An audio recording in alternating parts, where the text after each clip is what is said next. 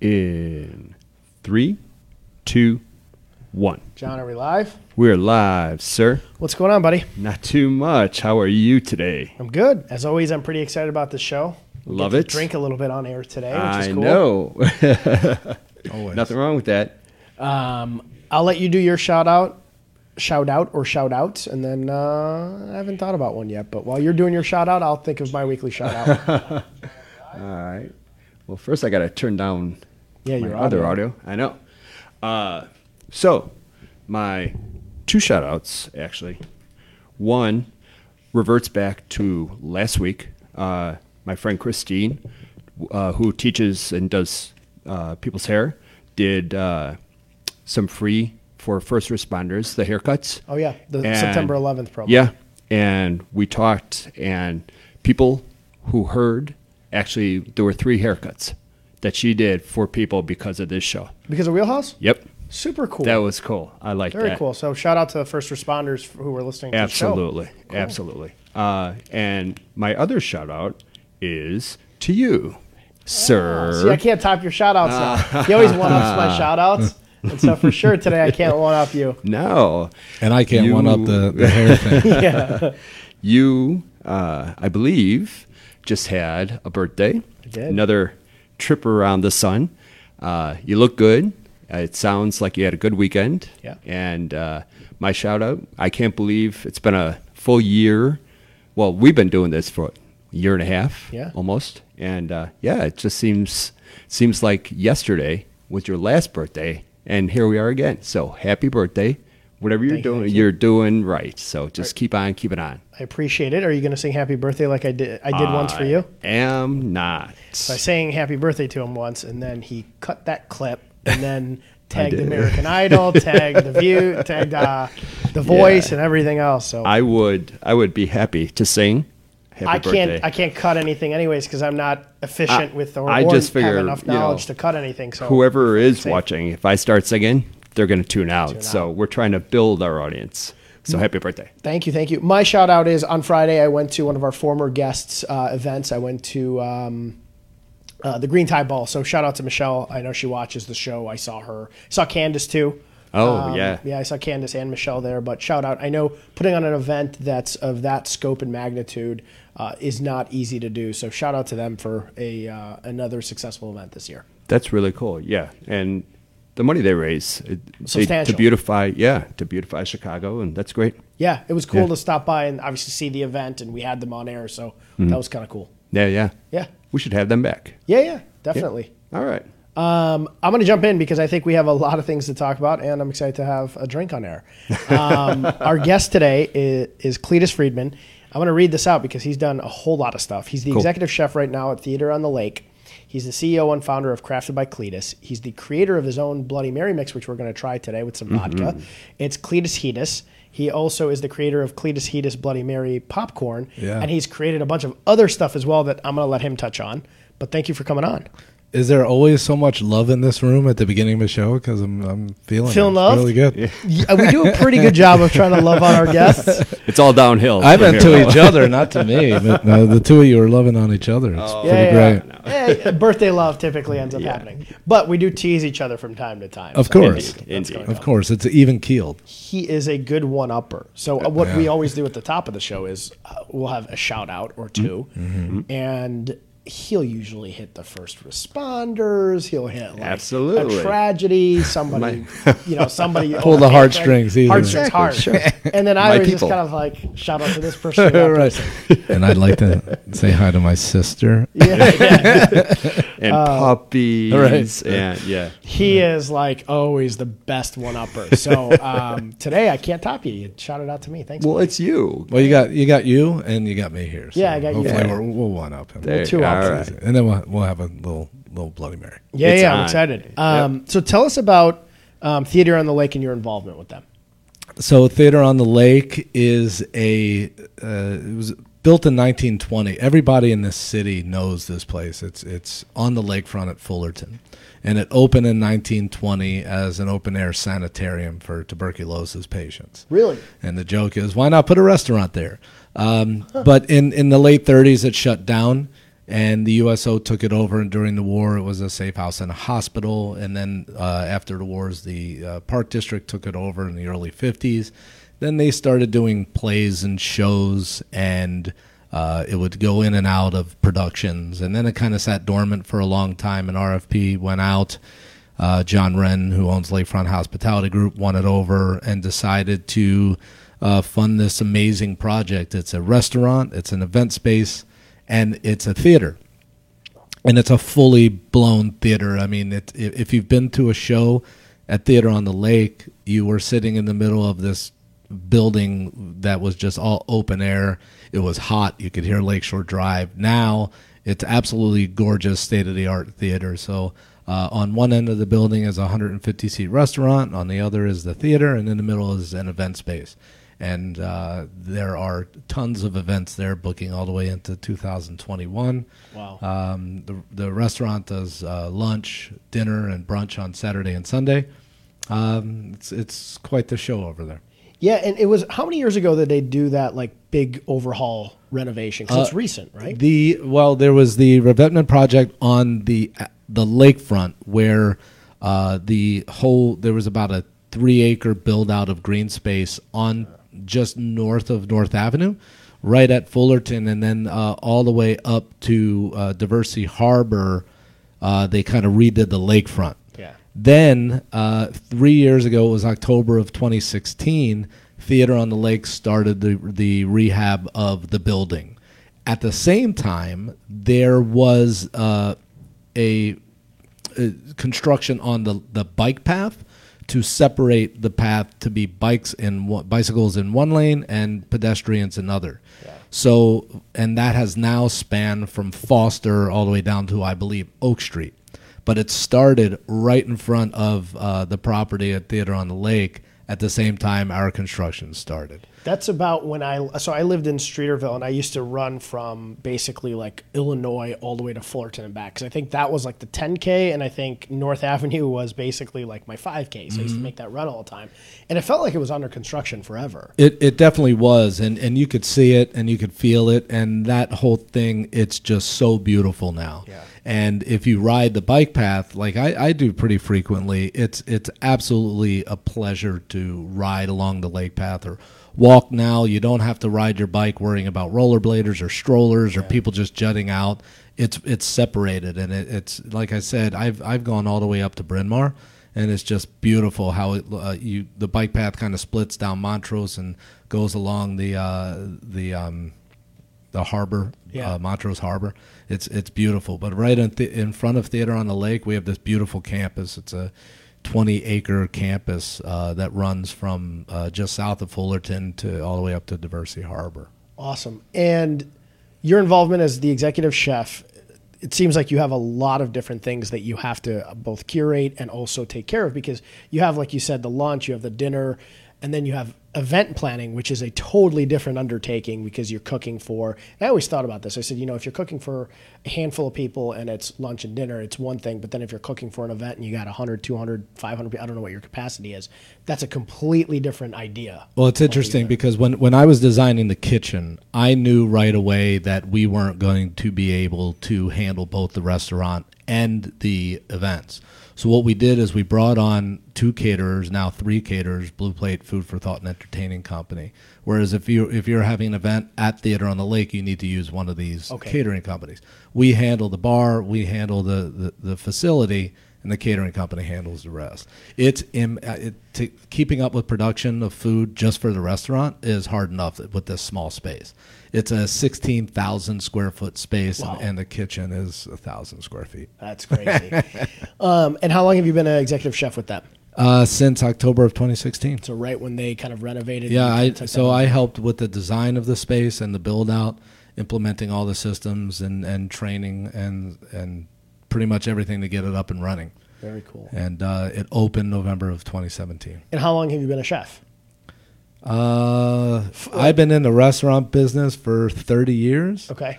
I started, and I'm from Baltimore originally. I always knew I wanted to cook, And my first job when I was 14 was in a restaurant, and I've never been out since. That's awesome. We were talking off air a little bit.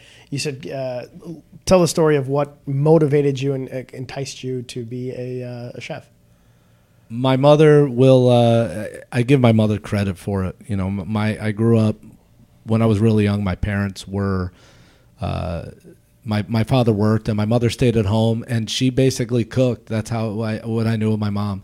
She not only cooked for people coming over, but she used to make these crazy cakes for everybody would come to her to make their birthday cakes, and she was super talented. And I started to really enjoy being in the kitchen, and then I started to see food and people gathering as food like community, and that really meant something to me. And I used to watch Jeff Smith, The Frugal Gourmet, a lot when I was a kid, and Julia Child. And I always talk about Young Can't Cook. These cooks on TV kind of, I was like, oh, that's what I want to do. And for a long time I heard, chefs don't make money and this and that and the other thing. And that it's never been a driving force behind what I do. It's loving what you do and having the capacity to be creative and enjoy that. So I've been lucky enough to work for a lot of great chefs in my career and find out what I like to do, find out what I don't like to do. It's like any relationship. The more relationships you have, the more you realize, oh, this is what I like in a friend. That's what I don't want in a friend. And this is how I like to run a kitchen. And this is how I like to motivate people. And finding those things and then being able to teach what you love and inspire someone else is really a great gift. Well, what's really fantastic is it started off with such a passion. And like you said, the money wasn't the motivating factor because you really had a passion for it. And the creativity that you touched on, I think that's such an important thing to being able to be a chef, because I've always maintained that if you gave me a recipe, I can probably do a decent job of following it because I can follow instructions. But if you ask me to create something or be creative and come up with a menu or or evolve like a dish in a way that makes it better, or we were talking off air about like how you can make something a Whole30 dish. You know, being able to do things like that effectively and constantly, really, you got to have a creative mind. It's one thing to be able to be good at being a chef, but you must have a creative mind to do that. Well, that's also the balance of the world we live in, and that's why people love restaurants, and that's why people write cookbooks. You can buy a cookbook. You could probably take a cookbook home and follow the directions, and if I write a recipe and you come and have the dish in a restaurant or wherever I am or whoever chef is, and you love it, then you try to duplicate it at home and it doesn't taste the same, that's okay. As long as I always talk with my recipes, you can do what you want in your kitchen. Use my recipe as a guideline, because ultimately you're going to make it yours. You're going to add your twist to it, whatever that may be. You might add a little more spice, a little more acid, whatever the case may be. That's the joy of creating anything, really, is that you get to make it your own. And cooking is a lot like comedy in the sense that a lot of us are doing the same thing. We're just putting a different spin on it. You might hear the same joke from the same comedian, but they tell it in a different way, or they put a little different spin on it. It's no different when you have the same brisket from 5 different chefs. They're just putting a different spin on it. And it could be, you go to a Korean restaurant and you have their squid pancake, right? They're all going for that same dish, but they all have a little different take on it. And you might say, oh, I like this one better, I like that one better. But part of the creative process is that I have that creative ability to do that, and it's my interpretation of whatever I'm doing. And some people like it and some people don't, and that's totally fine. Yeah. Well, that's an interesting parallel with the comedians. You're right. You know, you can have the same sort of dish in a lot of different places. Like, it just popped into my mind. You have like a halibut dish. You can go to 5 different places and taste 5 different ways. It's just, like you said, it's the same idea, but it's very different. And I love that. I think next time I go to eat, I want to keep that parallel in my mind. Do you find that your researching and trends kind of start to change? Because I know at least in the liquor world, and we've had some people on that have like kind of curated liquors and come up with menus that, especially in Chicago, a big city, people's tastes change, the trends change. Do you find that in the cooking side of your work, that also is something where trends are changing and people are starting to look for different things, and some dishes become more popular than others at different times? It always happens, and it's funny because I think of that as well, kind of the comedy analogy. You know, dishes can be like cover songs, right? Yeah. You hear one song and then you hear another band do it. If the band does the song the same way, it's not that fun. But when they interpret it totally differently, that's when it gets exciting. For me, I get inspired by other people's cooking a lot. That's why I like eating out a lot and seeing what's out there. When it comes to trends, I think that there's a big group of people that looks for trends and locks into trends, whether it's on the hospitality side or the guest side. Remember when cupcakes were all the rage, and then it was burgers were everywhere, and then it was matcha powder. Everything had, matcha in it. And now, it for me, it's more important to stay innovative and get excited from my passion and where my heart lies, and then let that come out to the guests that enjoy my food. I tend to I pay attention to the trends, obviously, but as far as following them, once you start to follow a trend, you're already behind. Right. So it's a matter of how do you create the new trends, and how do you find out how to just stay ahead and just stay exciting. I don't necessarily need to follow trends. I just want to keep innovating and keep people exciting in what I'm doing. Yeah. This whole 30 thing, that's more of a movement. I don't know that it's a trend. It's a way of eating that people are into, and it's clean eating, and I believe in it, right? I believe in balance, and I believe in eating healthy, and the older we get, the more important that is. Sure. And when I start wanting to cook for my demographic or cook for me, that's what I'm doing. I'm creating healthy food.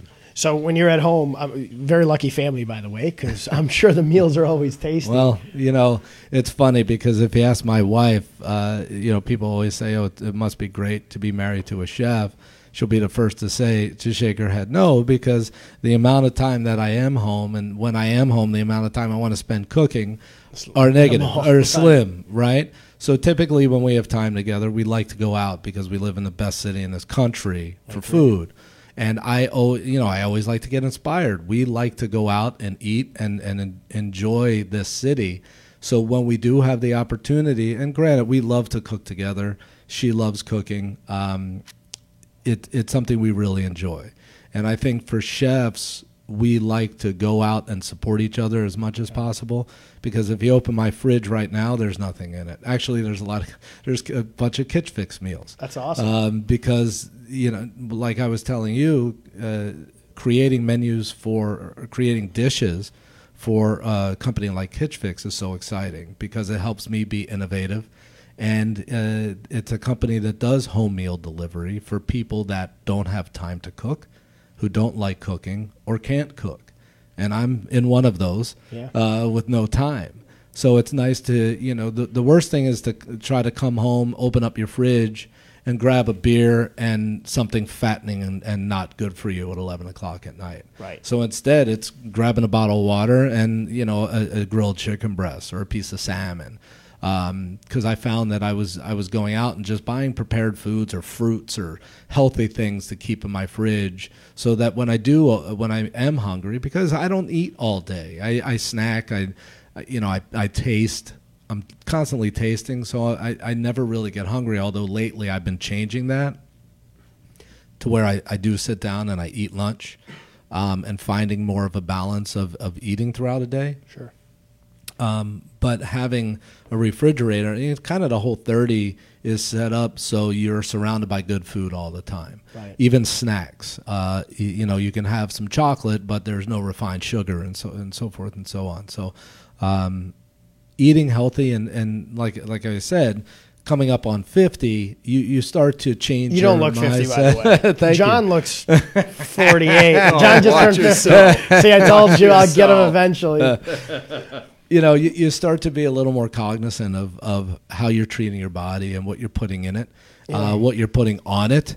And since high school or even college, I've been really cognizant of how I eat and my eating habits, but more so now that you can't just walk a mile and shed 300 calories anymore. I can't either. I mean, the ongoing joke between my group of friends, I turned 35. The joke now is you're closer to 50 than you are 20. Start acting 50, not 20. And I can't either. And Kitchen Fix, for those of you watching, it's a meal prep site. You can actually order it, and they deliver to your home. They deliver to your home. Okay. They deliver to a lot of hubs, gyms Okay. all around Chicagoland, all the way out a little past Naperville. But it is a home meal preparation. It's not like the Blue Apron where you have to cook. Yeah. All you do is heat it up, or right? warm it Heat it up. up and eat it. And for me, I've recently started to kind of play around with that. I was doing meal prep before, gained a ton of weight. Now I'm starting to kind of play around with that again because not just at night for me, I'm on the go, I'm between offices. I can just grab one, take it with me, and then I get to work. I'm not having to fish for fast food or find out what I'm going to Uber Eats to myself because typically it's not going to be quite as healthy.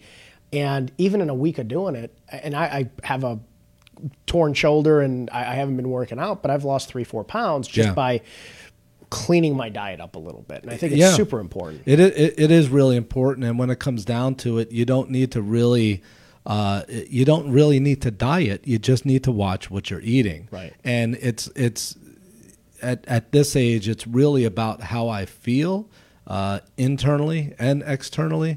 I was diagnosed with ulcerative colitis about 15 years ago, really, really severely, and I'm on this pretty aggressive treatment. And diet is huge. Anti-inflammation is really what the Whole30 attitude is about, an anti-inflammatory diet. And not just for me, but for everyone, it just really helps. And when you cut things like alcohol out and when you cut things like complex carbohydrates, it really makes a difference to the way your body processes it. And that's what's exciting to me about developing these recipes is I can dig into my canon of recipes that I've, thousands of recipes and see how I can take them and tweak them to be a keto or a paleo or a Whole30 option.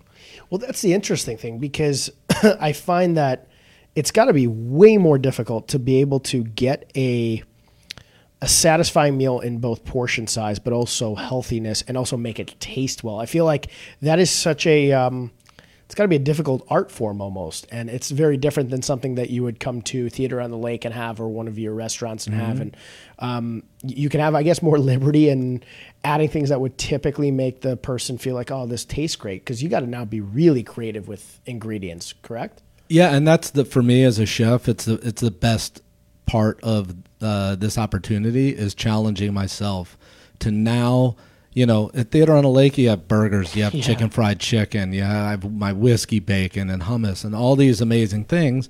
I mean, come on, we live in Chicago. People love to eat, right? But when you talk about Kitchen Fix, it's okay, now I can't do that stuff anymore, and it's not a bad thing. How do I challenge myself to make, I'm working on these Asian braised short ribs now that I've done for so long, and instead of soy sauce, use coconut aminos, and all these different ways. I'm working a lot with teff flour and almond flour. I just came up with this muffin with tahini, teff flour, almond flour, and black sesame seeds and bananas, and it's delicious. If I gave it to you, you'd never know anything different.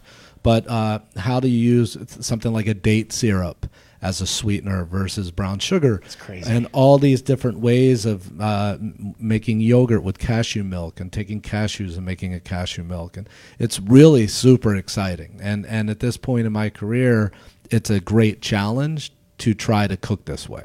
And I imagine that you just touched on that. I was going to ask, what keeps you motivated to come up with different options and stuff? Because you've been doing it for a long time, basically your whole life since you were a kid. This has been a passion of yours. But I find that with everything I do, if I don't have kind of the next, let me get myself excited about it, passion still dwindles a little bit. It seems like you are constantly trying to evolve the next thing. And it's what I love about what I do is because I'm constantly chasing what's next and how to make it better. We just, my father died at 51 in 1992 of a disease called scleroderma.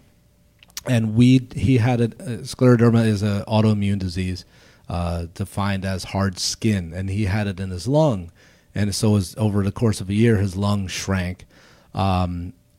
I came up 11 years ago with a fundraiser called Cooking Up a Cure, where I get all the best chefs, all the best breweries and distilleries together to raise money. We just had our 11th Cooking Up a Cure last Thursday, and the prior Monday, the FDA approved the first drug to treat fibrosis in the lung caused by scleroderma. So in 27 years since my father died, we're finally seeing FDA approval of a drug. My point is that, at 51, I was 21. I lost my father at a young age. Now I'm coming up on that age. My kids are 14, 17, 19. So now I'm starting to think I want to be around for as long as I can and enjoy my time with my kids. Therefore, I want to be healthy. I've been going to the gym on a regular basis, and this lifestyle fits me well. It feels good, and I know that when I eat well, everything feels better. So being able to cook that way helps me breathe that energy to other people. You know what I mean? Well, what better motivation than that? And congratulations on the charity being in its 11th year. That's incredible. And nothing more motivating than family, obviously. Yeah. And you look great. I mean, I always say this, and I have a couple buddies of mine that work in restaurants, and I have a friend of mine that's a chef. But having a sample food all day can really take a crazy impact on your diet, and then your hours. I mean, the amount of hours you guys have to work leads you to not being able to have kind of a consistent grasp on your health. So kudos to you for being able to. It's a lot of work, and there's more and more chefs these days that you see going sober, getting healthy, and it's because we've spent the past 20 years of our lives working 16-hour days on our feet, not eating, drinking. I mean, it's a toxic environment, right? Yeah. And you're constantly seeing people in our business commit suicide and depression and all this stuff, and it's taken its toll. It really has, and I think that it's a shame to see some of these people go, but it's putting a spotlight on how toxic this business is. So having the ability to step away from that environment and put myself into a healthier environment, both figuratively and eating and my environment, makes a lot of sense. When I was 26, 27, it was a different story.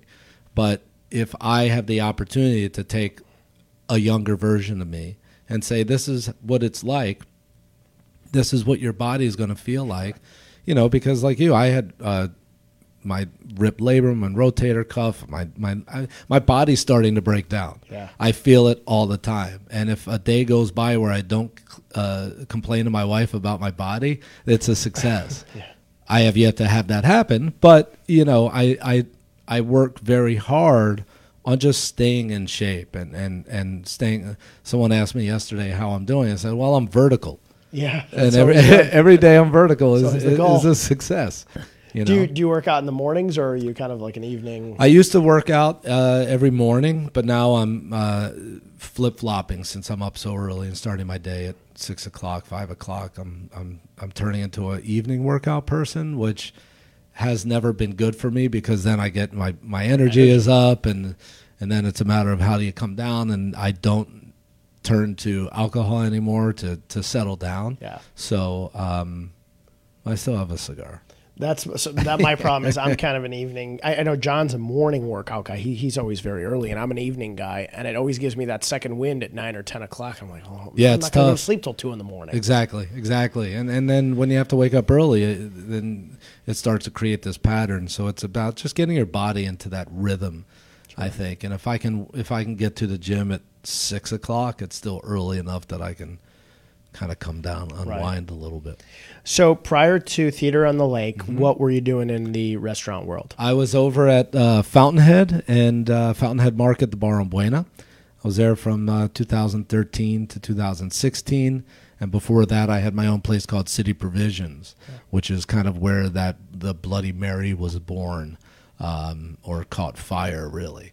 And City Provisions, it's interesting. It's been closed for over 6 years, and I can't tell you there's a week that goes by that someone doesn't come up to me and talk about it. And it's so great to see all of the people this kind of graduating class of entrepreneurs that got together when City Provision launched, and CP served as this kind of launching pad and spotlight for all these people, and seeing their success is kind of the whole purpose of what it was. That's fantastic. Yeah. And tell me about this Bloody Mary mix, because I think we can. What are we due for it? You think, John? Yeah, give it a shot. Tell us how it came about, and what led you to go from obviously being very good at Bloody Marys to actually having a business selling Bloody Marys. I love brunch. Okay. I love making huge in the city now, by the way. Huge. It's a big thing. Huge. I mean, it's crazy. I've always loved brunch. I'd love to eat brunch. I've always loved to cook brunch. I never liked waking up to cook brunch. Right. But I do it because I love you, everybody. The Bloody Mary was originally made at City Provisions with real tomatoes and real horseradish and all real ingredients. And when I opened City Provisions, North Shore Distillery was just starting out, and they had an aquavit, which I had never heard of before. And it's this Scandinavian spirit that's distilled from caraway. So I drank a little bit of it. I made a Bloody Mary with it. And we loved it. And the name Cletus Hetus came from my brother-in-law, who I don't know, when I was in college, I made salsa and brought it to a family gig, and he said I should call it Cletus Hetus. So the name kind of stuck. Named my salsa Cletus Hetus, and when the Bloody Mary became popular, I decided to call it a Cletus Hetus Bloody Mary because it had a little kick to it. And then, I was going off of Rick Bayless's Frontera model, and then Bill Kim from Urban Belly started his line of sauces, so I thought, maybe I should look into getting this packaged. And it took a good 7-8 years for me to find a right co-packer. It turned out that we're taking fresh tomatoes, making juice from the tomatoes, real celery, real horseradish. So a lot of these Bloody Mary mixes you'll buy, and then you'll add this and that to it. You'll add horseradish, you'll add hot sauce, you'll add Worcestershire sauce, but why? This has everything in it. All you need to do is add booze, or not. It's just good and healthy without it. Well, I think that's the big thing when you start to package something in mass quantities. What you can probably make for me in your kitchen, having that sort of taste level transfer on to something that's bottled and someone can take home. There's difficulty in that, real challenge in that. There is, and it gets back to your talking about taking someone's recipe and making it home. I can give you my recipe. It's not going to taste like this. Right? The beauty, and you can see the horseradish floating in the bottle. Yeah, I can see it. I mean, for those of you watching, John might be too far away from this to be able to show it to you, but I mean, you can see it. And people comment on it all the time. We're in about 26 Binnies across Chicagoland. We're in Rogers Park Provisions and Bottles and Cans. We're the House Bloody Mary at Fishman's. We're the House Bloody Mary at All Rocks. So I was doing a tasting in Binnies, and this sits at $10 on the shelf. Our Zing Zang, I'll just say, sits at $5. And a guy comes up to me and says, well, why is yours twice as much? And on the shelf next to Zing Zang is horseradish, hot sauce, Worcestershire sauce, lime juice. I said, you're $20. You're going to have to buy all these ingredients to make up what mine is. So, yeah. And so where can you buy it other than Binny's? I see on the actual bottle itself, your website, craftedbycletus.com. You can go to craftedbycletus.com. You can buy it. We ship all over the country. We also do our Bloody Mary popcorn, which I'm sorry I don't have for you here. No problem. So, yeah, those products are available through our website. You can get them. They make great gifts. And it's a great bottle. I'm always critical about, like, the obviously the display version of something because you want to catch people's attention. But it's a really cool bottle. Thank you. Brett Nyman did such a good job on my artwork. I'm really excited. I think it does stand out on shelves. And it's just, I'm really proud of the Bloody Mary mix. And the popcorn, which I just released, is starting to gain traction too. And Love people are really popcorn. digging it. Yeah. The problem with popcorn is, and I get Smart Pop sometimes at home, and it's not Smart Pop when I don't have a bag and I have like 15 bags. It's no longer smart for me anymore. Right. It's That's my problem with popcorn. Yeah, and the funny thing is, I make them. They're 4-ounce bags, and you're going to eat the whole bag. Not enough for me. No, right. But you can get more than one. Right. But you should eat a whole bag. You can't open one up and eat a little bit. And I've had people say, "Oh, I opened it in the car and it was gone before I got home." Well, that's the goal. You know, you just need a little something to drink. That's perfect for the guy who's got the business of popcorn. Well, isn't that the point? Well, and this is your Bloody Mary mix is like a reigning, defending, multiple-time champion in the city for Bloody Marys. It is. It's Chicago Magazine, Chicagoist, Time Out Chicago, all rated it the best non-vodka Bloody Mary. And I say best non-vodka Bloody Mary because I've always made it with the aquavit. Yeah. At Theater on the Lake, you can get it with vodka. You can get it with gin. It's really good with mezcal. Okay. Or a real smoky scotch. Okay. Some people have said it tasted like bacon just because that smoke reminds them of bacon, much like horseradish and tomato reminds people of shrimp cocktail. Right. So people have said, "Oh, there's shrimp in here," and there's no shrimp in here. It's just your brain saying, Tricking tastes you like for the cocktail taste. sauce. But yeah, it's good with bourbon. Awesome. Well, we're going to try it with some vodka. You are the master at this, so I'm not going to butcher how much vodka I should be putting into my Bloody Mary mix. You want to do it so I don't goof it up? There's no goofing. Okay. There really, if it were a 50-50 ratio, you wouldn't be wrong. Okay. Well, I'm not going to go 50-50 on I'd this go one. 1 to 3. 1 to 3. Yeah. Okay. People always ask how much should I do, and I don't know. Do you drink your Bloody Marys in a rocks glass or a pint glass? Because Drink almost everything in a pint. right, exactly, as you should, or a British pint glass, I gotta shake. or a ball jar, like a 32-ounce ball jar. John, if you want one, I'm going to need another mug from you. Yeah, I'm guessing you want to taste some too. I do indeed. And the gonna good news shake- is for food service, we do them in gallons. Okay. So That's awesome. Yeah, I have a friend who buys it by the gallon. I love that we're drinking these out of Wheelhouse mugs. Of course, I didn't bring the Crafted by Cletus mugs. That's why. Are there mugs? Can you buy them on craftedbycletus.com? No, they're not. They're not yet. But you know, Well, for those of you listening, you can buy Wheelhouse mugs, I think, at some point, and then you can drink your Bloody Marys on. that's true. I may have poured way too much vodka in mine. No such thing. I might lighten yours up a little bit. Want to try it? The Bloody Mary mix I have cooked brisket with. I do a Bloody Mary ketchup over at Theater on the Lake for the brunch burger. It's versatile. John, I'm going to give you the one with more vodka in it. Oh, great! Thank you so much. I will when I get pulled over. I'll have Just have them call me. Tell him you know an attorney. Yeah. One that does one that does real estate law, not crim law. You want some too? Obviously, I'm good, You thank sure? Oh, we would have had enough cups then. Well, Plenty of let's cups. give One it for a, Elijah. Let's give John this one. It's that an Elijah joke. Your drive is also far shorter than mine, by the way. Yeah, so the shorter it is, the more. I'm not going to say Yeah. that. Well, cheers, John. All right. Cheers, John. Give me 1 second. I'll send over some popcorn for your next guest. Wow, that's really good. See what we got going on here. It's really good. It does have it has a kick to it, which I love. Not too much though, because right? And that kick That's comes from the pretty good. fresh horseradish. I never want to No, make it's the anything right amount too of kick. spicy. Yeah. Because you can always make it spicier. Right. Right. You want to put more hot sauce in it, you can. But the goal in my cooking in general is balance.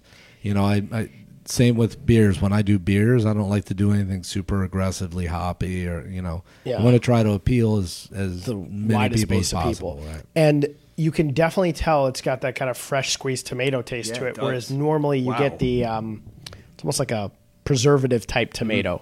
It's really good. Fresh is the one word that I hear most often when people want to talk Yeah. about the mix. Yeah, it's a very fresh tasting, like somebody squeezed it out of fresh fruit instead of This it being is, yeah. Tomato is a doesn't- fruit. Yep. It doesn't, or vegetables. It doesn't. It doesn't taste like it's a mix. It does not at all. You can actually taste each individual ingredient. I Yeah, can it's taste the really cel- good. And I'm not I just can saying taste the that. celery, I'm not just the saying that because horseradish. I'm not even the biggest Bloody Mary guy. Not a big one, no. But this is really, really good. Like I would drink this, and I'm not like the type of guy that's like, oh my god, I get me a No. Bloody Mary. I've heard that a lot too. And the biggest compliment that I can get, or I think that any chef can get, is, oh, I don't eat Brussels sprouts, but I like them when you make them. Yeah. Yeah. Or I don't eat tomatoes, but I like your Bloody Mary mix. I don't eat beets, but that beet salad was great.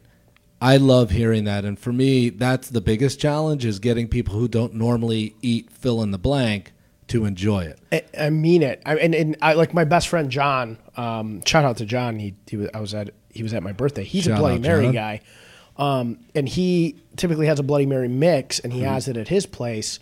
And I don't like his Bloody Mary Because mix. it's tomato juice. Yeah. Yeah. This is really good. And I mean that not just because you're on air. This I would drink.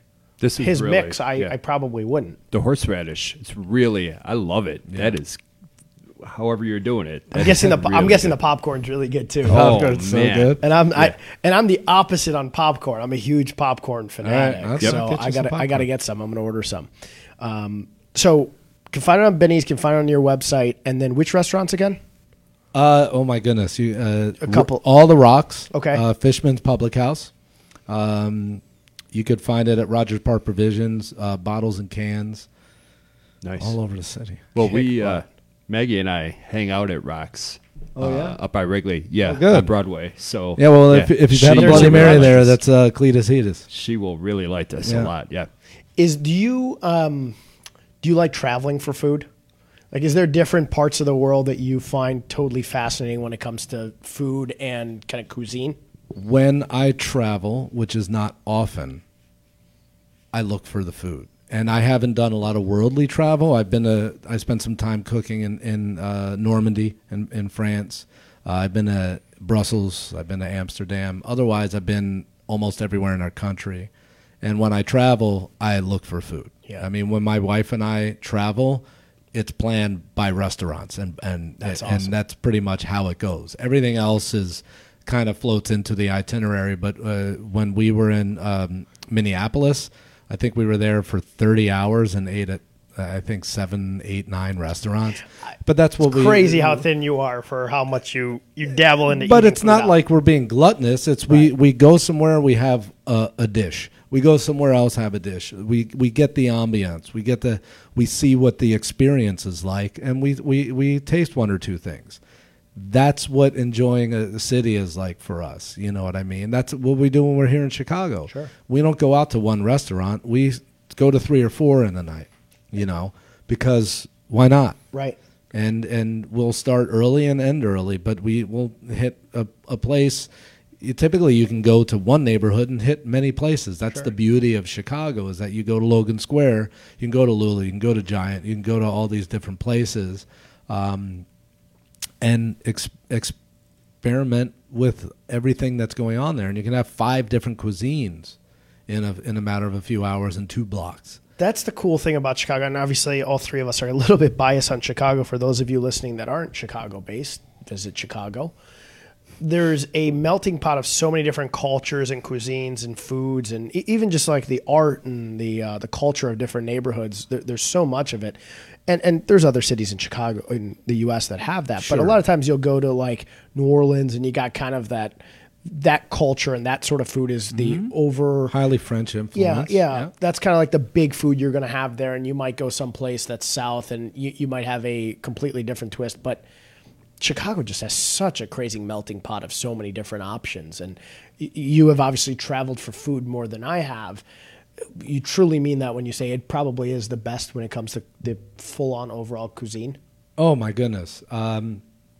It's somewhat not fair to come from Chicago to be a chef in this city and then go to any other city. It's almost like, yeah, well, it's fine. And you know, our kids are think that that's normal. Yeah. You go somewhere else and it's like, well, that's not as good. But Chicago, I mean, from a Hibarito to a 18-course dinner and everything in between, barbecue, Thai, everything. There's everything here, and you can get awesome of all of it anywhere. So I went to Italy last year, and my cousin lives in Italy, and he's half Italian, and I went with my dad, and we got there, and I was expecting to be blown away. I said, okay, I'm going to Italy. And it's the first thing I told John, I think, when we were on the phone when I was in Italy. He said, how's the food? And I said, it's good, but I'm so spoiled being from Chicago that I just wasn't blown away. And my cousin's looking at me. He's like, no way. How did you like that? And I'm like, it wasn't bad, but I've had as good, if not better, Italian food in Chicago. Sweet. And he's like, F off. Like, there's no way. I'm like, I'm telling you, I love the experience of dining there. Sure. It was almost the cultural dining there of it was a 2-3 hour dinner and everybody was so friendly, and the conversation you would have with your wait staff and how somebody who owned it would come out and just stand there and talk to you even in a small diner. That was a really cool experience. It was different than we have here, I think. But the food was better in my opinion. And he was just like constantly like, you're being biased, F off. He's like, how about this pizza? And I'm like, I'm telling you, we got really good pizza in Chicago. Yeah. So were you at a place where you got all you can eat breadsticks? No, Oh, because we have one of those. That's an Italian thing, right? We have one of those. I'll tell you though, you know what was fascinating about Italians? You walk around and everybody is, guys and girls, incredibly thin, but they're eating really heavy pasta dishes. I'm like, Same in Paris. Yeah. It's the same thing. Everybody's eating all this bread and cheese and yeah. heavy butter, and everybody's thin. I gained like 10 pounds in a week there, and I'm like, how the hell are you guys not all obese? How are we obese in the U.S. and none of you guys that's are? a whole other conversation. Topic. But, hashtag Perkins. But I was very much Sorry. No, I agree. I was very spoiled from Chicago, and that was the first time I really experienced Chicago's level of spoiling us when I was at a place in the world where everyone's like, you're going there and the food's unbelievable. And I'm like, and this is going to sound bad, but if I came from Bumble F someplace that had no like big cuisine, I'd be like, oh my God, this food's amazing. And I just told him, I go, I live in Chicago, man. The culinary scene in this city is unlike anything I've ever seen. And a lot of it has to do with the collaborative efforts of all the chefs in the city. It's not a competitive landscape. Chefs in this city work together to make this city great. We work together on sourcing. We work together on ideas. We collaborate and do things together. And there's nothing like the culture of chefs in Chicago. And it's one of the things I love about this job is the amount of people that we are supported by each other is tremendous. And, at Cooking Up a Cure, I was sitting with Pat Sheeran. We were getting our picture drawn from a caricature guy. And he said, who's your favorite celebrity chef? We both kind of laughed because I've never seen those two words really go together as much as everybody else wants them to. I think that at the heart of it, we do what we do because we love to do it. I think everybody else wants to put the celebrity in it. We're just making food. At the end of the day, and I tell this to my staff all the time, we're just making food. We do it the best that we can, and we love to do it. But what's the celebrity in it unless you're trying to be on TV? And if you're trying to be on TV, where is it in your heart? Sure. And people do things for different reasons. And I think that there's a place and a time for all of it. It's just that you can be a chef who became a celebrity by doing what you do.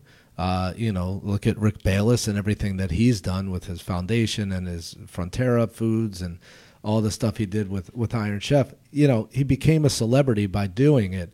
It's not like he was a 15-year-old kid, went on TV and became a celebrity. Now he's a chef. There's a difference between that, and there's a fine line of talent and creativity. And not to take anything away, but I've never seen celebrities and chefs Same capacity, kind of. Yeah, people want to say you're a celebrity because you're well known. Right. Outside of the city, most of us, nobody will know who we are. It's fine being of that status here in the city, because it's always nice when someone recognizes you, or they've been to your restaurant and they thank you, or they say they've had a dish, or they said they love a beer you've done. It's awesome, and that feels really good. That's the reward that we get, right? To put someone to put a dish in front of someone and watch the reaction that you get from them. I always talk about that scene in Ratatouille where the critic ate the ratatouille for the first time. He drops his fork and is immediately transported back to when he was a kid, and how that kind of, Ina Pinckney calls it a taste memory. Right, you have these taste memories. So as a chef, to elicit those taste memories, that's the biggest give back. It's the biggest reward when you can kind of get those taste memories from people. Oh my God, my mother or my grandmother used to do this, or something like that is pretty awesome. I think you're being very humble in a sense, because I look at it like, you're, for a lot of people, it might not be every single person that comes to eat every single day, but I'm sure throughout your career, there's been so many times where your experience through food has been an experience where somebody may have been on a first date that ended up getting married. It might be just a moment with a family member, and that experience is something they've probably taken with them for the rest of their lives and will keep, which you guys are, I think at the core of it, yeah, you're creating food, and it's great that that's what you broke it down to, because it shows how humble you are. But I really think the dining experience, I'm sure this is part of your passion of constantly curating and changing things, and that probably has an effect on you. You've probably touched and impacted so many experiences for people. And you touched on something that I was going to touch on. I think you had alluded to it earlier, that giver's gain mindset of you guys in the industry constantly working with one another seems like it's might be unique to Chicago, but it's cool and refreshing to see, because I think entrepreneurs in Chicago in general, at least John and I have experienced this in the last year and a half, have been so giving of their time and effort, and almost been open books to giving other entrepreneurs advice, saying, hey, I'll sit down with somebody. We've had entrepreneurs on here who have told us, when we first started, we didn't know what to do, and we just reached out to 5 people in Chicago, and all 5 sat down with us. And I don't know if that's a Chicago thing, because I've only had businesses in Chicago, right, but I'm glad to see that it has also happened in your industry as well. Well, look, high tides raise all boats. You know what I mean? Great. And I think the energy you put out is what you get back. And when it comes down to it, if you're able to give someone that energy and it comes back to you, I mean, everybody wins. Yeah, and in our industry, where we're in the hospitality industry, we want to make people happy. So the happier we are, the happier they are. And when guests see people working together, whether it's servers and cooks or chefs and other chefs, it draws this excitement to Chicago and to the culinary scene here in the city that makes it stand out. It's a city where chefs want to work together to make this big ball of energy in the middle of our country something that people want to be a part of. Yeah. And that is felt when you come to Chicago.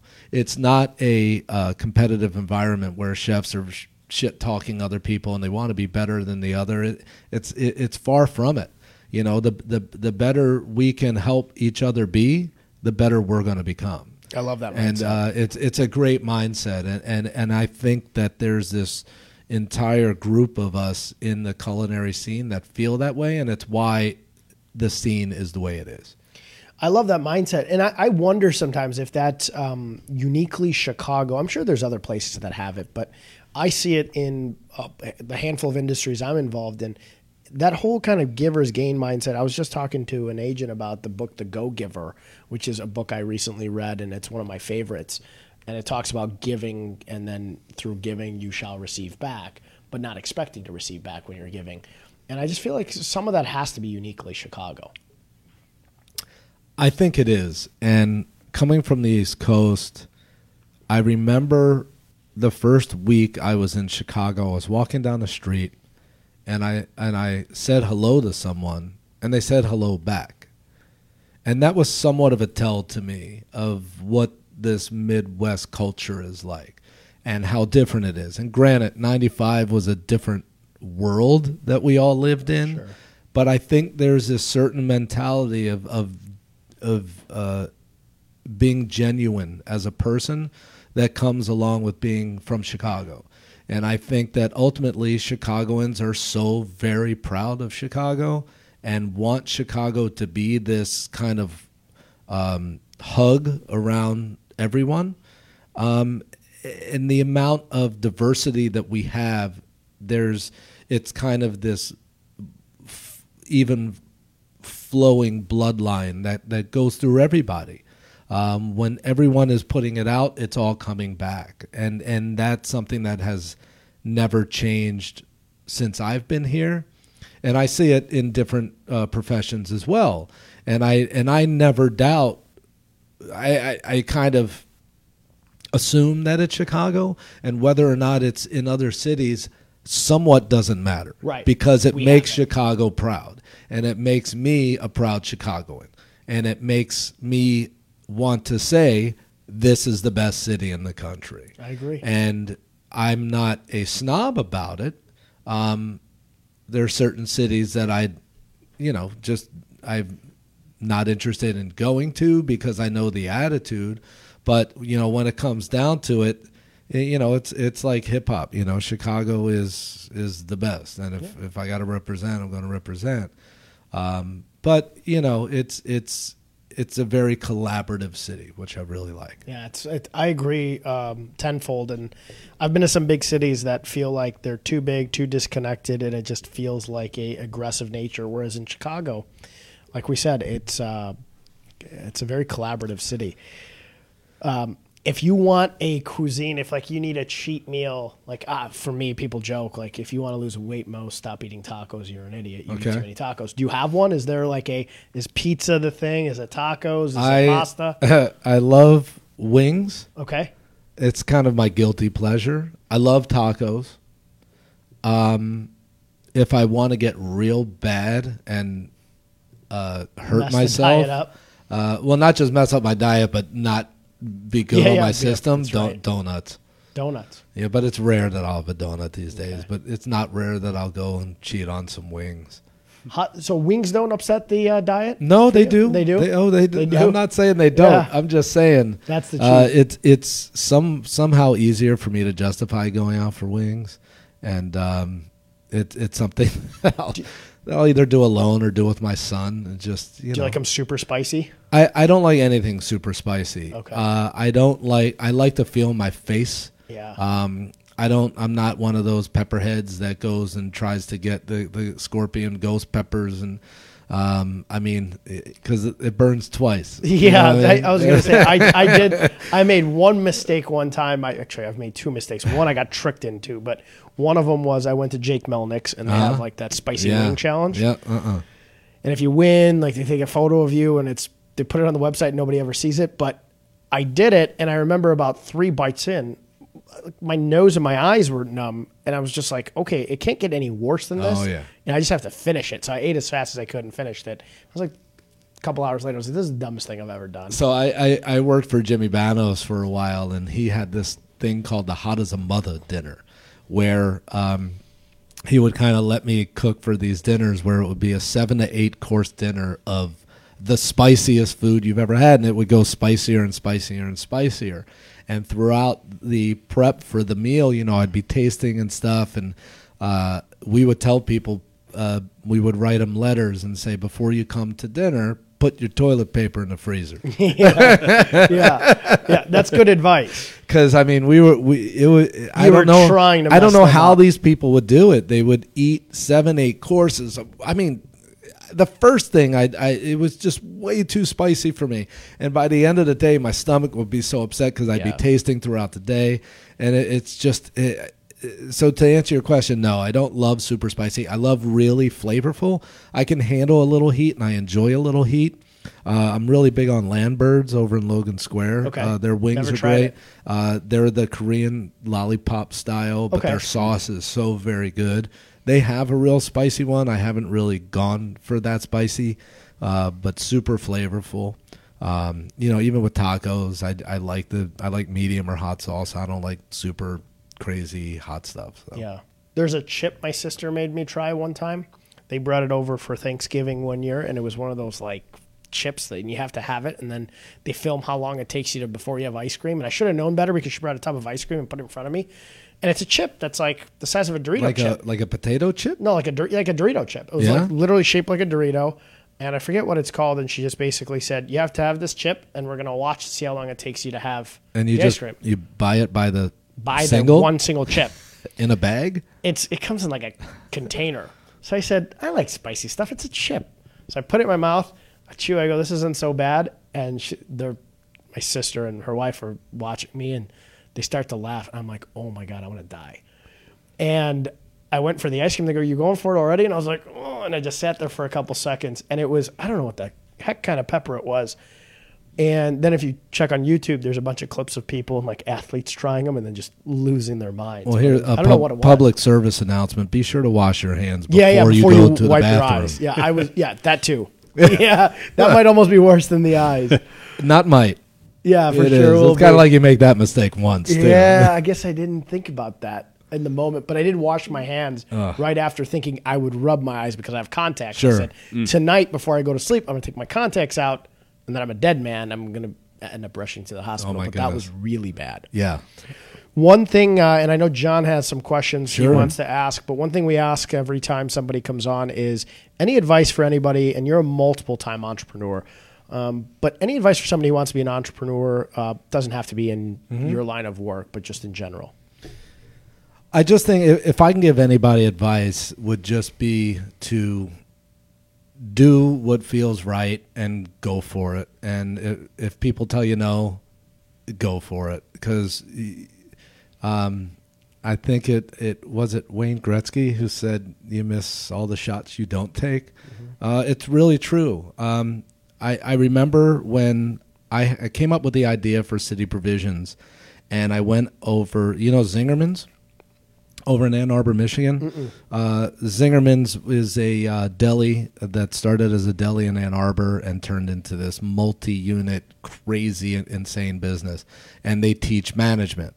So I had gone to take one of their courses, and I remember I had my website, I had my business model, and I had a space for City Provisions.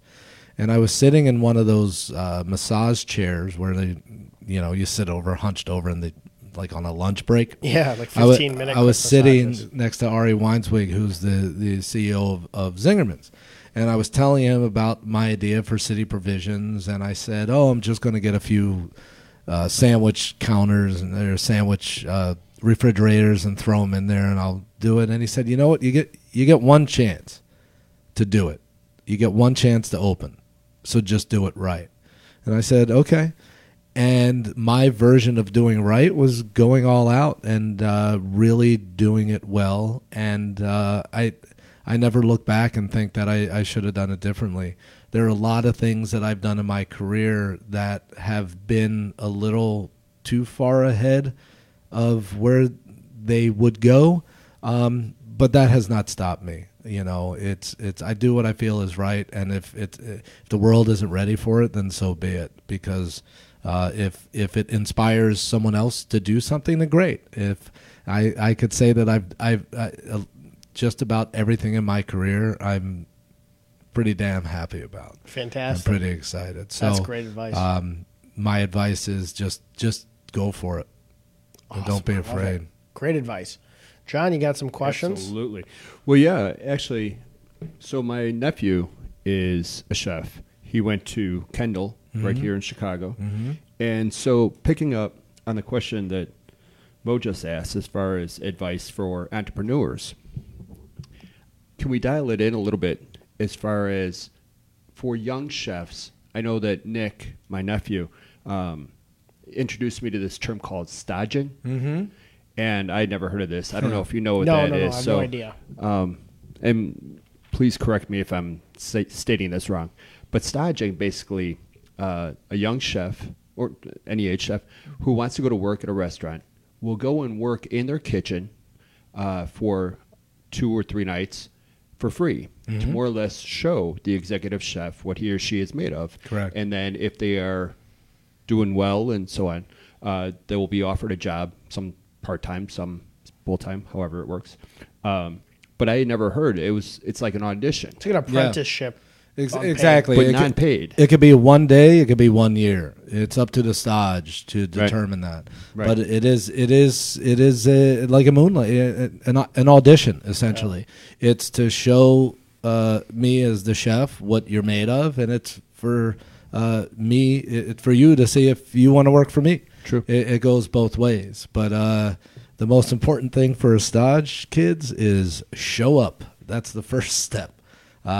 Because it's we'll schedule a stage and they just don't show up. So that's show up for your stage and be prepared to cut veggies, wash dishes, do whatever you need to do. So yeah, and he told me a variety of. He's been doing it now for a while, and he's gainfully employed and all that. But some of the auditions, the staging events, or whatever. How do you phrase that? I think audition probably is a really good stage. Yeah. That's what we call it, a stage. Okay. And that's exactly how it goes. Before I hire someone, I want a 1 or 2 day stage. Mm-hmm.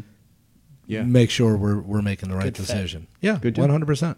Okay. Because the kitchen's a team. right. And you need to fit into the team, and it's not up to me.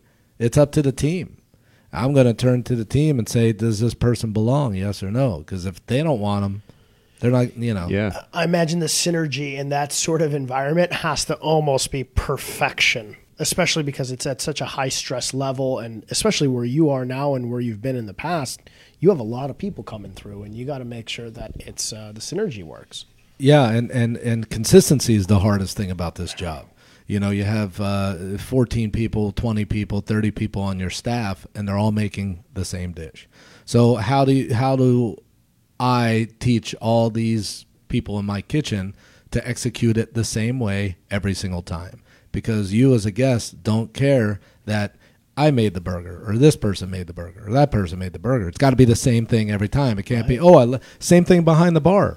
Cocktails are the same thing. Right in the beverage program over at Theater on the Lake, I was like, you have to measure your pours and do the same thing every time, because if you have an old fashioned, and then I'm your bartender, and then I walk away, and the next bartender comes in, you're another old fashioned, it better be the same one. Yeah. It can't taste differently because it's someone else making it. Consistency is very hard in this business. And I never thought about that. You're right. When you go to a place that you love to go, you expect that taste to be the same consistently every time you're there. All the time. Mm-hmm. Same with the service. Yeah, and the drinks. I never thought about that. It's, every time I go someplace to have something, like if I have a mule or something, I have mules from time to time. If it tastes completely different at the same place from mule to mule, you're like, what the heck? Now, if I go to 2 different places and the mules are different, totally different thing. It comes down to what we were talking about earlier with Right. interpretation. Maybe who knows? Maybe Got a they little use a twist on different ginger beer. Right. Interesting. Never thought about that. John, I'll throw it back to you. Couple more, real quick. Bring it. So, the 3 of us in this room, we eye what we eat pretty well. But you had made mention about complex carbohydrates. Mm-hmm. I was hoping just real quick you could explain, I try and stay away from bread and pasta and all that. What exactly is a complex carbohydrate opposed to... Simple carbs? Yeah. Processed foods. Complex carbohydrates are found in a lot of processed foods. Simple sugar, simple carbohydrates in honey, in grains have those complex carbs. Your colon it takes a lot more work to break those things down. Mm-hmm. Simple carbohydrates absorb into your system a lot easier. That's why a lot of this healthy cooking is anti-inflammatory, because the more processed foods and complex carbohydrates cause inflammation in your gut. So that's kind of what it comes down to. There's a book called Breaking the Vicious Cycle by Elaine Gutschall that talks about utilizing simple carbohydrates in your diet and reducing the dairy, things like that, to have a healthier gut. Making your own yogurt, which is crazy. All right. And then one more. We talked about where to get the Bloody Mary mix, and I know we touched on the popcorn, and we can do that via the website. But Yes. is the popcorn available at Binny's or retail anywhere? Popcorn is available at bottles and cans right now in Rogers Park Provisions. It is being carried at the Double, the bar over on Central Park and Fullerton. But it's mainly available through the website right now. Craftedbycletus.com. Very nice. Craftedbycletus.com. Crafted with a C, Cletus with a C. For those Buy of you with a B. watching. And you, I'm guessing your handle's at Cleat Tweet. Cleat Tweet. Try to say that 4 times real fast. You can say it as many times as you need. You know what else I didn't touch on when I was actually looking at the bottle is the nutrition facts of this, because the servings are big. It's 4 ounces. You only have 20 calories in here, no fat at all. Low sodium. Low too. sodium, Yeah. very low sodium. A lot of people have commented on how low the sodium is in my Bloody Mary mix compared to our competitors. Low sugars, virtually no carbs. It's a really healthy Bloody Mary mix. It's just veggies in a bottle, Right. really, with a little bit of Worcestershire sauce and a little bit of hot sauce. It's almost like I will say V8. yeah. Can I say that? Way better. Yeah. Oh yeah, Yeah, but way better. You know how V8 at least they used to market it as a healthy Yeah, thing, and commercials. I think it's probably changed a little bit since then. But they used to say it's just vegetables in a can or a bottle. That's what my Bloody Mary mix is. I've had people that are underage just drink it as Like a V8? juice. Yeah. You know, Which so is you fine. can Get your- you can continue to diet and drink if you're just having vodka and his Bloody Mary mix, because Yeah. this is not No. there's nothing fattening or bad for you in here. It's just vegetables, like you That's said. right, and you can have it without alcohol and enjoy it and have it as a healthy Yeah. beverage, breakfast, lunch, or dinner. Yeah, if you are a juice person, this is, and I can taste a hint of vodka because I was pour Poured it heavy. heavy. I was pour heavy, but it's a good tasting juice. You know, October is Bloody Mary Juice Diet Month. Is it? I just declared that. So Yeah, just made Deal. that you can, breaking you can news. go on a Cletus Hetus juice diet diet? and just drink Bloody Mary mix. You can get it by the gallon, and I will ship it to you. So. Well, John and I have gone on a couple juice diets. I think this one makes some sense. This- Aren't they Yeah, horrible? yeah. I've done it. Day My 3 wife is and I like did 2 or it. 3. It's like, oh my goodness, it's really, you want to kill somebody. It makes you, I can't even tell you. It's like after I have my procedure for ulcerative colitis, I just want a hamburger, because you haven't eaten for 3 days. At the end of a juice cleanse, it's almost like you just want to beat up your body and be like, give me everything fried and chicken and donuts and all of it. Well, you can carry this on to a weekend, because you can just, if you want to go out and party with your friends, just have this as your drinking mix too. Your juice diet can continue Exactly. That's itself right. all the time. Yeah, It's you're a healthy way to drink. Yeah. Well, I agree on the juice diets. I mean, I've done tons of them, and I always think day 1 for me is kind of stinks because you're just not eating anything. What's Day the 2 longest had- juice you've done? 5. I did a 5, but I cheated on the 5th day. I won't go past 3 anymore because I'll go crazy. People in the office will hate me. But the second day, I always have a headache, and the third day, actually the third day is the easiest for me because I'm just miserable and I know it's almost over. Yeah. But I feel like for me, the idea of not being able to chew anything drives me crazy for 3 days. I just can't do it. Yeah, you crave just wanting to eat something. I did a 5-day juice cleanse, and I think at the end of day 3, I was at my wit's end. And it's not that I never wanted. I love juice. I love that kind of thing, but I want to eat something and crunch on something. Yeah.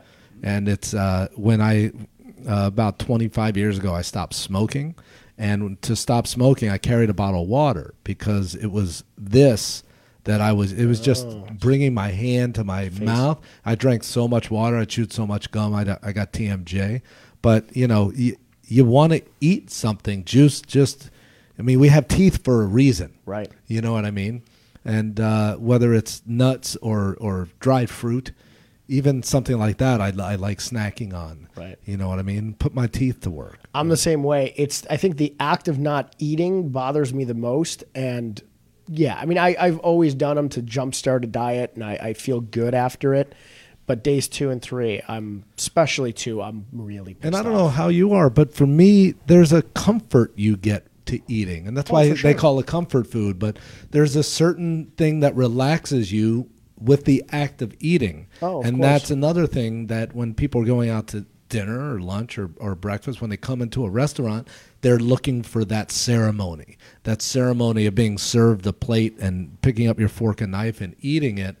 There's this certain relaxation that calms you. Exactly. And you don't get that with juice. No, I'll tell you, and some of my agents are going to see me leave the office sometimes now in the middle of the day, and they're going to try to follow me because they'll know what I'm doing. But I sometimes will, and it's only for a half hour, I will walk away from the office and go sit in the corner at Potbelly's in the corner booth. Now they're going to know where I sit too. And I just take 30 minutes to just calm myself and eat by myself. I sound like a loner, but that's fantastic. And sometimes I love going out with people in the office and eating, and that's calming too. But the act of eating really does calm me. I had a wreck the other day. Yeah, that's what I eat at Potbelly's. Love the rack. And that's another thing I hardly do is I'll go for fast food. But it's funny. I came out of the gym and I was so hungry. I wanted something fast. I'm standing in line at Potbelly thinking, I hope someone doesn't see me. Yeah, you're gonna get noticed though. You're gonna be like, is he doing market research? For Nothing against sandwiches? Potbelly. I think they do a great job. I mean, the wreck and a chocolate malt. Yeah, Oh my that's God. the wreck is my thing, and I go sit in the corner booth by myself. Do you know with about the little- secret menu? No. The wrecking ball? No. It's a wreck. Ask for a wrecking ball. It's a wreck with meatballs. Oh. It's so stupid. It's like, I don't know, 1,800 calories. Oh, that's gonna hurt me. No, it's not that much. It's like 17. Well, my Chipotle that's burrito, easy. my Chipotle burritos are like 2,600 calories. So Right. it'll be a Exactly. diet. It'll be a diet. That's like the baseball cheat. game. Why do they have to put the calories on there? Oh, I hate when they put the calories on anything anymore. You know what I mean? It's the nachos at Wrigley are like 2,000 Dick. calories. Yeah. Yep. Makes you feel awful. Oh. And you're drinking beer the whole Right. time. Then I'm not going to get it now. Yeah. It's like they're putting on a guilt trip. Are you a big Chicago sporting fan? I am. It's funny because I grew up a Caps fan. I grew up an Orioles fan. Boo. And when I was 7, I was on my little league team was the Cubs. So I was a Cubs fan from go. Now I follow the Cubs. I follow the Hawks. And the Hawks played the Capitals the other night, which is a win-win for me. And I get to be a Bears fan and a Ravens fan. So I kind of get the best of both worlds, but I love the Chicago teams. I'm not a big basketball person, but Well, basketball for us, once the Jordan era ended, you can't really top that. I mean, you that's kind of can't. And I was lucky to be here during that. But I'm a huge Hawks fan. I love hockey. Big Hawks fan. Big Cubs fan. I see all the games. And I was the Bears, thank God. Jeff and I have Bears tickets, and last year we sold them because they were so crappy the year before, and nobody wanted to go to Bears games. So we said, we'll sell the whole season. And then this year we're like, the Bears were good last year. We're going to keep our tickets. And then they lose the first game. In that second game, I was when there was 15 seconds my left and we were God. down. I pulled my phone out to text him and say, wow, we really shit the bed again, and we kept our tickets, and they're terrible. And then they came off. And This rolled that away. entire city, that last 30 seconds of that game, you probably could have heard a pin drop because I think everybody had inhaled and was holding their breath. And oh my I'd walked away. goodness, I what saw a- the replay because I was like, they lost. It's over. I was going nuts, and I mean, it could have been any teams Yeah. playing, but the fact that it was the Bears made it so much better. But that's what I love about sports. I love that. I will watch the championship game of any sport, Yeah. even golf, which I'm not. Yeah, not my sport. I'll watch a highlight of it. But tennis, I never watch tennis. But when it comes down to an Open or a Wimbledon, it's awesome because you're seeing the best of that sport. Right. Soccer, I'd even if it's a championship, soccer's just it's too Yeah, much you're like me. field. You know what I mean? I'm not a big soccer watching guy. I don't watch golf that much, and I agree, I'm not a tennis guy that much. I listen to the Cubs on the radio. I'll catch every game, and my son told me the other day, he was like, how can you listen to baseball on the radio? It's so boring. I remember when I was a kid, my father used to turn on the Orioles game on AM, and back when we were kids, it was horrible reception. You couldn't even hear. It was scratches, and I would think, how does he listen? This is the most boring thing. And I told James, like, oh my God, I had literally said the same thing to my father when I was a kid, but now I catch. I mean, especially with the internet radio, I can catch the game wherever I am. And just I love Pat Hughes, and my wife hates my impression of him, but I love when, especially when you're watching hockey and you can see what's going on through the radio, because announcers in hockey are fantastic, so good. So I love Pat Foley. So. And hockey is so fast paced, so there's so much going on. It's insane. So it keeps your excitement level high. It really does. And when announcers get into games, it's just so much fun. Soccer, actually, when you're announcing it, is halfway fun, especially when it's in Spanish. But I don't like watching it that much. I'd probably rather listen to Spanish soccer, not that I know what they're saying. Again, the highlight reel is good enough. Yeah, the goal part gets you excited. They get so excited when the ball's getting near the goal, even before the goal. Right.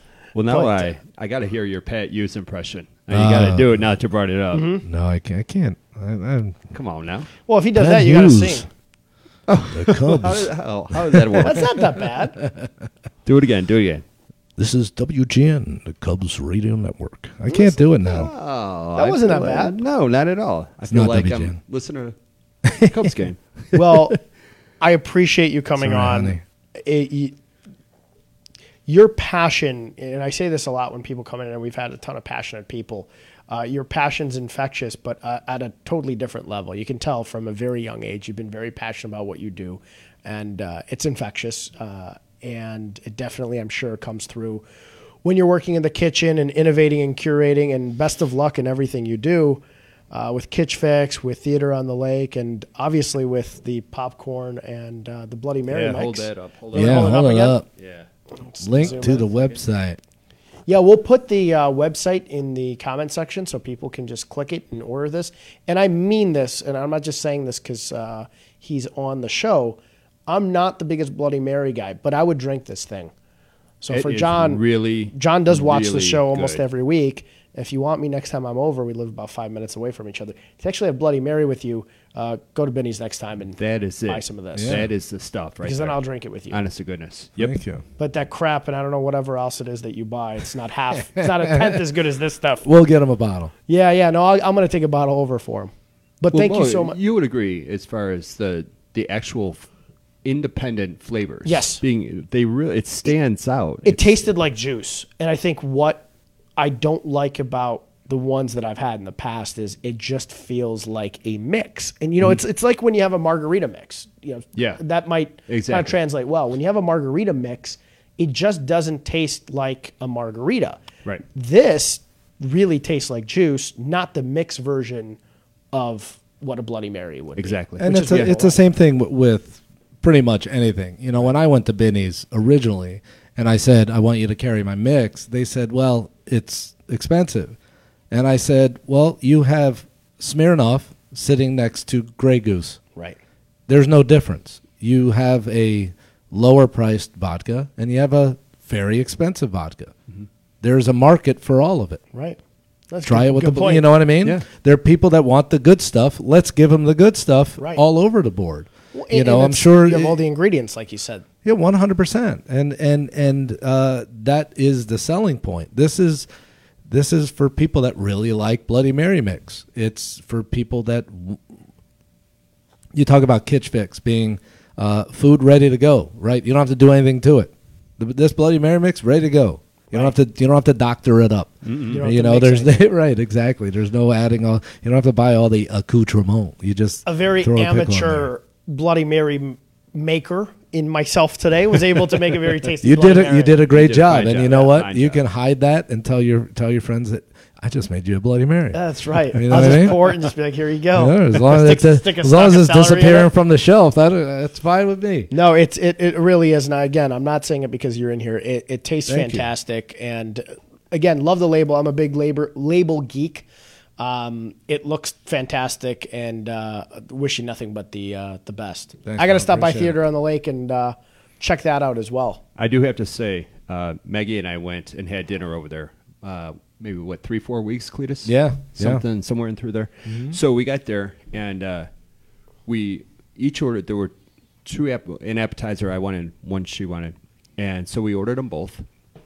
And they were fantastic. And so we're sitting and we're eating, and I saw her eyes get real big. And she's looking over my shoulder. I'm like, "What?" She goes, "What is that?" So I turned around, without staring, and it was the table behind us had just gotten the ceviche. And I'm a ceviche. I love ceviche. And- Maybe some of my favorite food.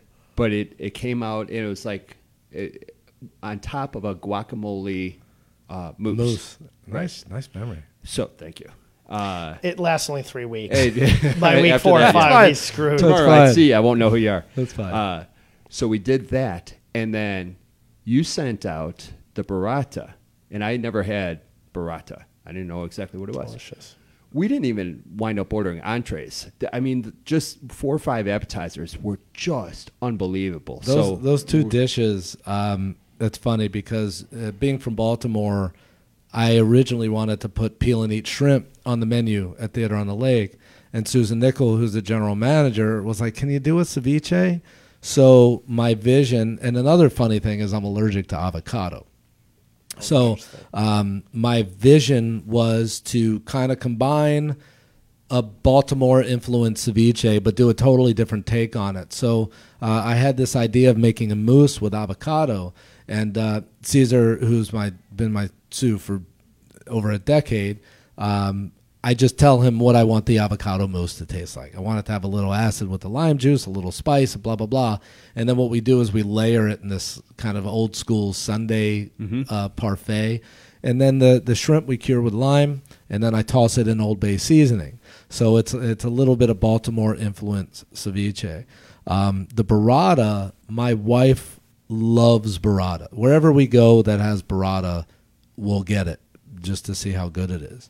And when I set out to find a good actual cheese, I got hooked up with this guy, Paolo Prodi. He's this Italian guy, makes it by hand on a daily basis. And it's super creamy. It's delicious.